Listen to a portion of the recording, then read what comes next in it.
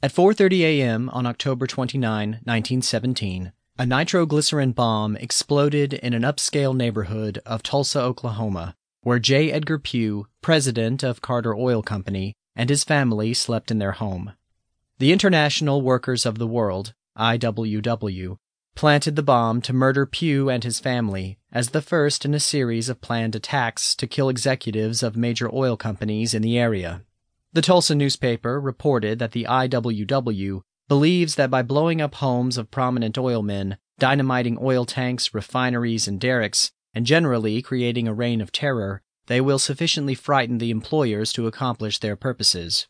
Pugh and his family escaped without harm, but the Wobblies hoped that acts of domestic terrorism would convey to other executives of large integrated oil companies that workers would not passively allow organizational changes within the industry to strip them of their power to profit as laborers.